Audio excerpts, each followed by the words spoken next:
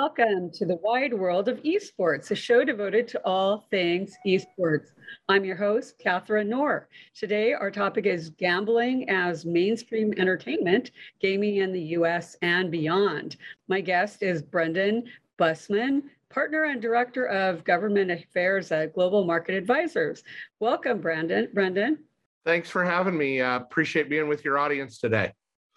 All right, so we've had you on before, but remind us, what does Global Market Advisors do? So it's a gaming and hospitality consulting firm that has done work all around the globe. Primarily, my role is looking at government affairs and regulation, business development, strategic advisory opportunities, but also the firm does feasibility work and looking at new market opportunities around the globe. So I understand that you're in Vegas. Has there been an emergence of esports betting in Nevada? So, it's very much of a evolving topic is probably the word I'll use the best off of.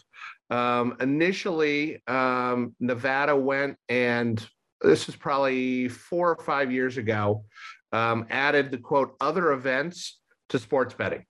And what that included was to allow things like esports, and if there's other specific, events such as the Academy Awards or those types of things, to allow wagering on. And you definitely then saw a group of people that decided to say, hey, how do we make this much more of a reality? And you saw groups like Fifth Street Gaming and even the Luxor start looking much more into these sports, where it has really advanced. And this is actually just within the last couple of weeks.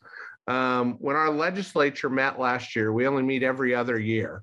There was an initiative to try to make esports, start leading the way from a jurisdictional standpoint to allow that as a wagering opportunity. And the bill at one point said, that they would form their own commission to be able to do that. It got rolled under the Nevada Gaming Commission. And the work group was just announced actually last week.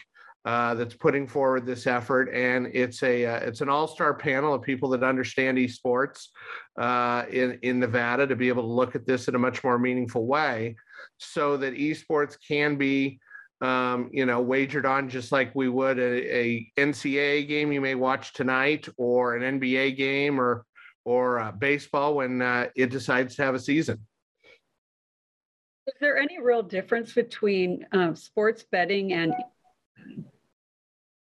In the big scheme of things, no, there really isn't. But I think the difference where people have had, I'll call it issue, is a couple of things. One, they don't necessarily understand how esports works. It isn't something that, I can turn on my TV and I can watch an NBA game tonight. I can watch a hockey game tonight.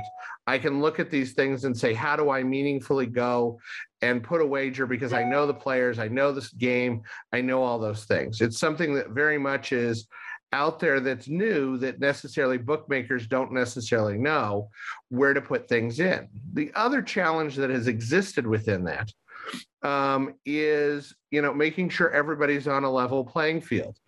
And I say that saying, if people are in different venues, making sure circumstances are the same, people don't have an advantage one or the other over everything, versus if I turn on the TV tonight, I don't know if the Lakers are playing or not, but if the Lakers are playing, I know whoever they're playing, I know the venue they're in, I know it's a controlled environment, I know who the refs are. It's all within that structure to say, hey, here's what's going on, and here's the refs, here's how it's sanctioned, everything else.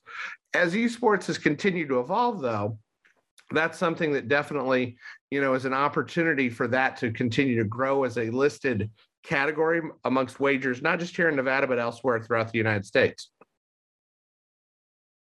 So when the legislatures, actual legislators, I would think they may not know much about esports. Do they have to be educated on it? Yes, they do. And not only is that just on esports, but that's just on sports betting in general. As we were talking a little bit prior to the show, there were 2 states alone today, Missouri and Alabama, that were talking about sports betting. and helping legislators understand what that's like.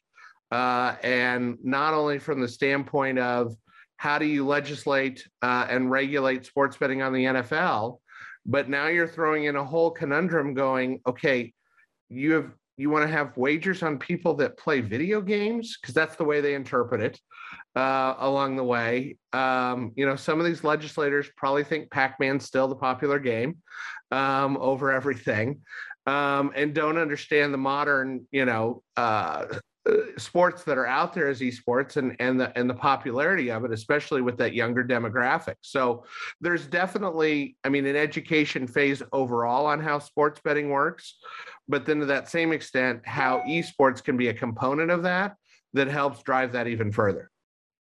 I taught an introduction to esports class for people over 50, and I think I should do an introduction to esports class for legislators. I'll be honest with you, it would be very helpful. And I say that knowing a couple of things. One is, every jurisdiction, while it's different, whether it's, the two I mentioned today of Alabama and Missouri, they're no different than Hawaii and other places I've been this week between Minnesota, Nebraska, and other places. There are common things in every one of those jurisdictions that people need to understand about tax rates and, promotional play and how you regulate it, the integrity of the game, all of those different things. And all those same things apply to esports and how you do that. The overlay that you bring up in a very valid way is what actually are esports and how does it actually work? Because, to most people, it's not something they turn on and they see highlights off of Sports Center or Fox Sports or anything else. It's one of those that, hey, I happened to catch some weird show that was on a Saturday morning type thing, and I didn't know what they were doing. Could someone explain it to me? Sure. Do you know what the demographics are for esports betting versus sports betting? Well, obviously, I think it depends on the customer of that, who that appeals to and who's actually doing that. And that's one of the reasons, myself and colleagues around the country that focus on this have been talking about this for a number of years since the repeal of PASPA, to be able to start introducing this because, attracting a younger demographic to not only sports betting but also a casino type environment is something that's desired by the whole industry, because as people play more and more and they get in that older demographic and have slot play or table play because it's what they're used to and what they've done, they don't necessarily know what the new games are out there, and we need to make sure those people are attracted to that as just as much. But the other thing with that too is, while that does appeal to a younger customer, I think the one thing we learned out of the pandemic, when there weren't a lot of sports out there and there weren't a lot of things. One, esports helped fill the void, and were some of the first things approved here in Nevada that were out there, whether it be the eNASCAR and some of those types of things that were, hey, let's get a couple drivers in simulators and see where they go. But that attracted not only a new customer that understood what was going on, but dedicated sports wagers that are looking for additional content.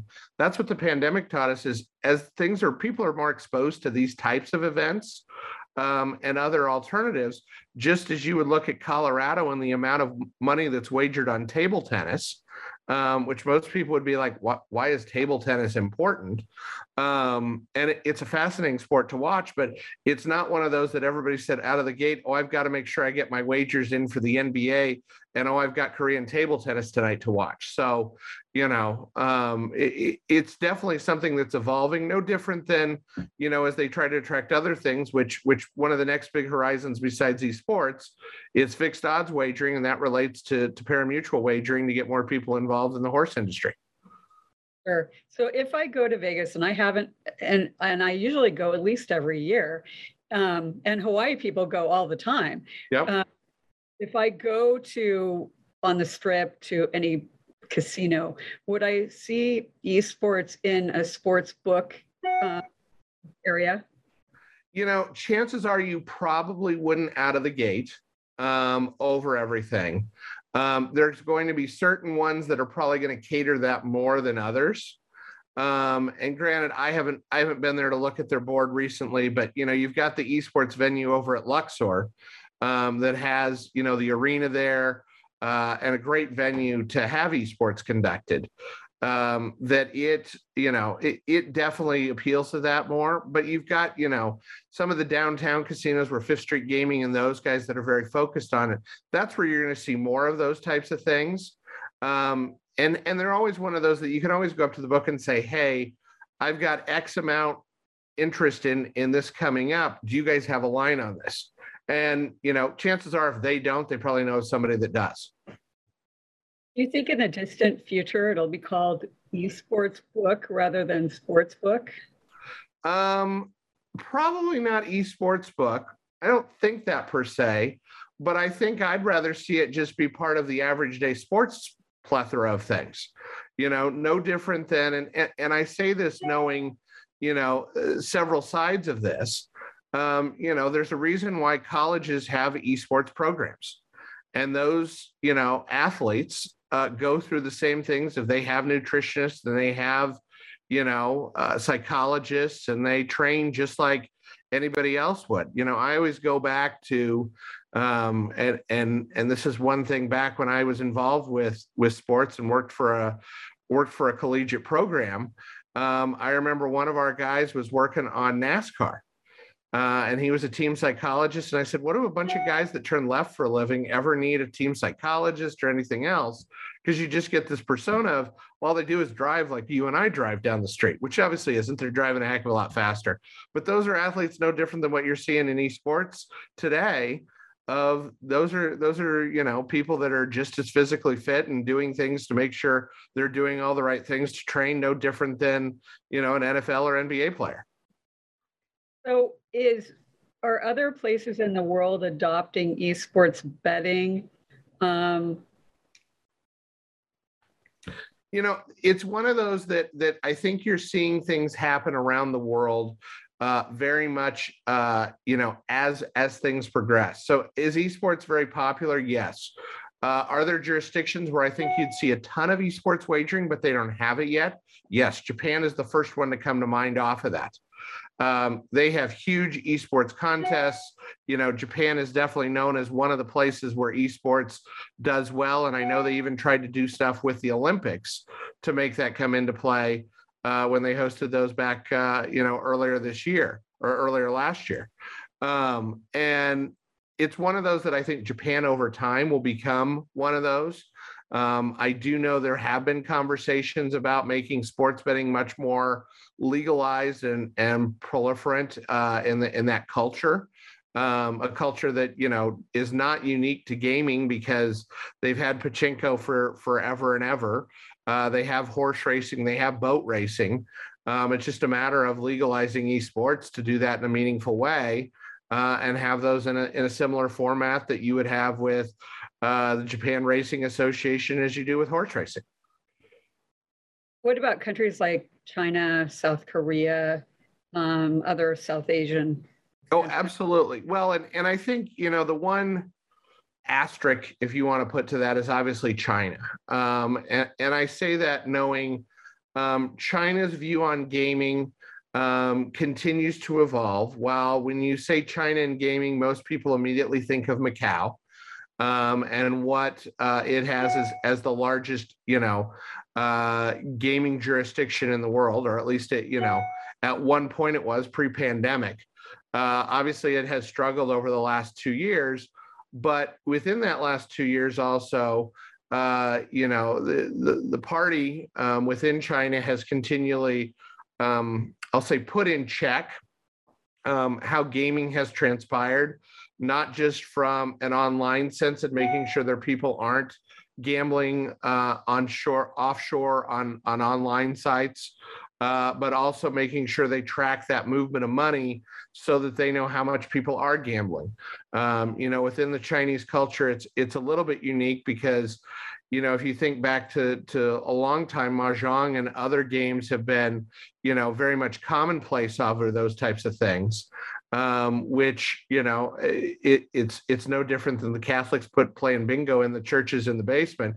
That there's sort of that mixed match of what's good and what's necessarily not so good from a viewpoint. But they've definitely put that in check over the last couple of years. So while esports has been something that's popular over there, they've tried to curb that as well, and that also goes to the amount of play they've limited with people and when they can and can't gamble, or can and can't play esports just as much. So the Chinese market, I put the asterisk by, but other places like South Korea, Southeast Asia, all of those various places are all great esports hubs because it's definitely ingrained in that demographic that has an interest in it. Sure. And what about Malta? I wonder if they have esports betting. I don't remember what all is on what all the books over in Malta have, but obviously Malta is one of the larger online gaming jurisdictions out there. It definitely has shown its way as a leading gaming jurisdiction, no different than other online places such as the UK, Alderney, stuff that we've had here in the States with New Jersey and others, to be able to do that. And I think it's definitely one that they're going to continue to look at ways to incorporate those things. And obviously, I think there's a good niche to get those people involved in esports on those betting boards. But the biggest thing that I think not only books are concerned with, but regulators are concerned with, is making sure that they can display fair and accurate odds along the way, as well as understand the sport, so they don't run into a situation where they take big losses along the way because they don't know what they don't know. Now, that said, that still happens today. I remember when early on in the pandemic, and I want to say this might have been table tennis, but somebody bet like say $10 on a 10 team or a 10 match parlay and ended up winning $50,000 off of one of the books. And I may be off there a little bit on the numbers, but it was an extraordinary amount. But it was because, hey, we're wagering on something we don't know, and we want to make sure that we're doing it in a very prudent way, so we're not taking a bath, for the book, and the regulators don't think that there's anything improper going on as well. Sure, that makes sense. And Hawaii and Utah are famously known for not legalizing gambling. Do you think that will continue? I mean, never say never. I will say of those two states, I would be a lot more optimistic off of Hawaii than I am Utah. Although there was talk even this year about Utah potentially, looking at sports wagering over everything. But, I just read an article, I believe it was yesterday, out of one of the Hawaii publications of, Hawaii already feels the effects of gaming because there's gaming going on there. It's going on illegally. Las Vegas is always referred to as the ninth island anyway, because the amount of Hawaiians that come over here. And so you definitely already have a culture that is used to gaming. And it's one of those things that I always would look at, and I wish legislators, and I know there's been, a host of proposals over the course of time, and, it inches forward a little bit more year after year. At least just study it, and study it not just from the standpoint of, hey, what could this generate in revenue for us? But one, understand what you have in a base right now for potential effects off of gaming. What illegal gaming is going on there?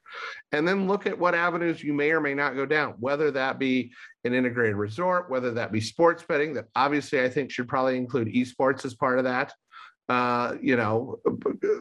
offering as well, lottery, other things, just to say, hey, here's what we're doing and here's what we're looking at. Alaska just went through that last year, just to see, hey, here's what's out there and here's what actually works, and here's what we may look at. And it's one of those things that, we'll see what legislatures and executive branch and governors decide to do going forward, but it's having that baseline study at least to know, hey, here's what we might do, and here's how we might do it in a very meaningful way.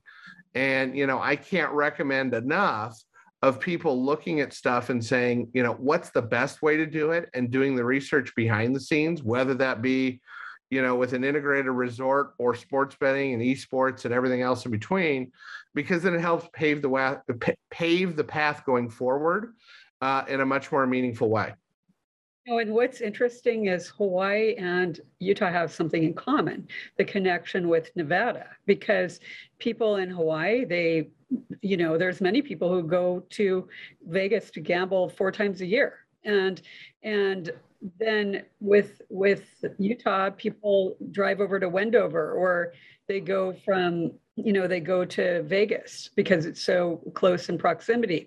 So the question I have in my mind is, why is it that though the states, Utah and Hawaii, Utah and Hawaii, that they don't take advantage of the revenue that they could gain, and they let their citizens spend it all in Vegas? Well, as somebody that lives in Vegas, we appreciate their hospitality, and we appreciate people continuing to come to our destination. With that said, you're absolutely right. And while while we have benefited from our neighboring states, and those, I'll put Hawaii as our neighboring state, even though there's half an ocean that separates us, because of the amount of Hawaiians that come here, there is a distinct revenue opportunity to be able to take advantage of that. That said, the distinct revenue opportunity also isn't just what you're losing that comes to Nevada. Because if you can go back to when New Jersey legalized, it was, Vegas is going to die. This is never going to last, whatever else. Vegas has, had 10 straight months of record revenue over the course of time. Obviously, we'll see what comes in when we get February numbers and that sort of stuff later on this month. But Vegas still is Vegas, and Nevada is still Nevada in doing that.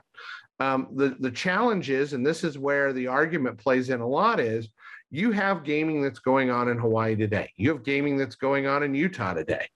It's just happening illegally. It's not regulated. There are no consumer protections.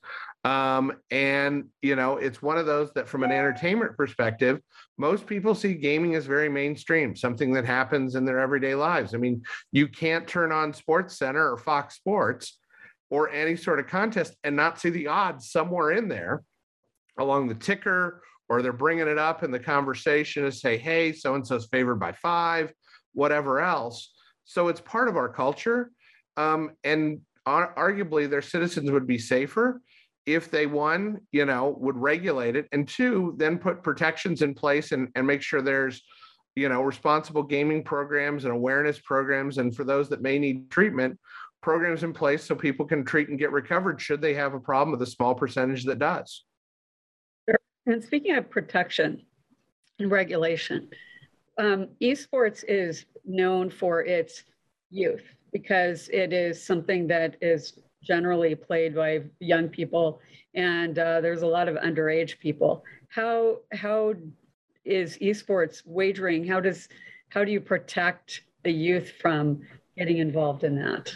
Well, and that's one of the conundrums that happens, and it brings it up in every legislative session that I've been with as it relates to sports betting, and esports is no different, is, people don't want to bet on youth people along the way. And there is a little bit of gray off of that. And I say that from, let's go back to the Olympics and say, hey, there's some 16-year-old phenom that is a figure skater or a swimmer or something like that is on a world scene. And it's like, are you really not going to allow somebody that's competing against the best of the best in an international sense, not allow a wager on a game? That said, no one wants to go take a bet on the middle school esports teams,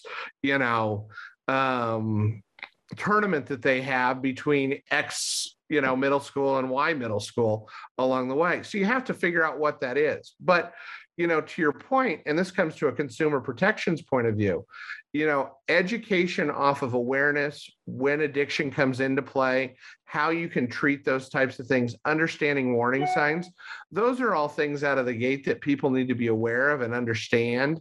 And that education, needs to start as those people are getting into that. Because the other thing is, you don't want to end up with, a high school game where you have match fixing and those types of things that can damage the sport and arguably hurt the individual that gets tied up and involved in those types of things. And obviously, it can happen at every level.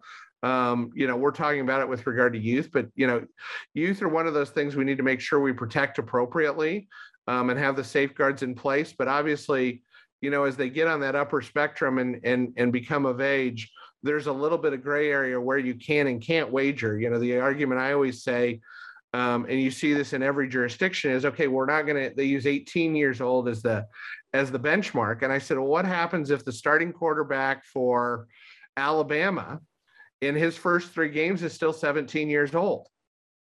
He's playing an NCAA sport. It's an NCAA sanctioned event. He's at the highest level, playing at one of the premier programs in the country, if not the premier program in the country. Are you going to take those 5 games off the book just because one player out of, the 22 that are on the field between, any snap of the ball is under 18? So that's why you run into some gray area on that, and that's why it more has to go to what the sport is and the governing body. And one of the arguments made by Hawaii State Legislature is that gambling could lead to corruption and other illegal activities. What do you say to that? One, if you don't have regulation in place to deal with it, it only breeds more corruption in doing that. That's why if you regulate it and have the rules in place to say, hey, here's what it is, you have no way to protect anybody out there today. If you go have somebody running a poker game out of their basement somewhere in Hawaii, whether it be Honolulu or anywhere else, somebody could be taken to the cleaners, and there's no way for anybody to protect that. You bring that out in a legal market, you bring it forward where you have strict regulation, you can check for money laundering, you can check all those things. That's where you end the corruption cycle off of that. That's where you bring things into the legal sphere to say, hey, we can put consumer protections in, we can put financial protections in, and we can make sure this is done in a fair and equitable way, as opposed to, hey, it's running all behind, back door, behind the scenes in a back room. Sure. So Brendan, I'll give you the last word. This has been an excellent conversation. I've learned a lot. Tell us how to get in touch with your company and you. Well, first and foremost, thank you for the opportunity to be here. I've always enjoyed this program and look forward to hopefully participating again. Obviously the easiest way to get a hold of me is either email or hop on GMA's website to be able to do that. My email, as you can see on the screen, is the website address, but then my email is bdb@globalmarketadvisors.com. Fantastic. Thank you, Brendan. Thank you. Appreciate your time today. All right. Thank you to our viewers for joining us today. Make sure to tune in next week. My guest will be Dr. Gregory Gettinger, the founder of VR Motion Learning. He will be joining us from Austria to talk about virtual reality tennis. See you then.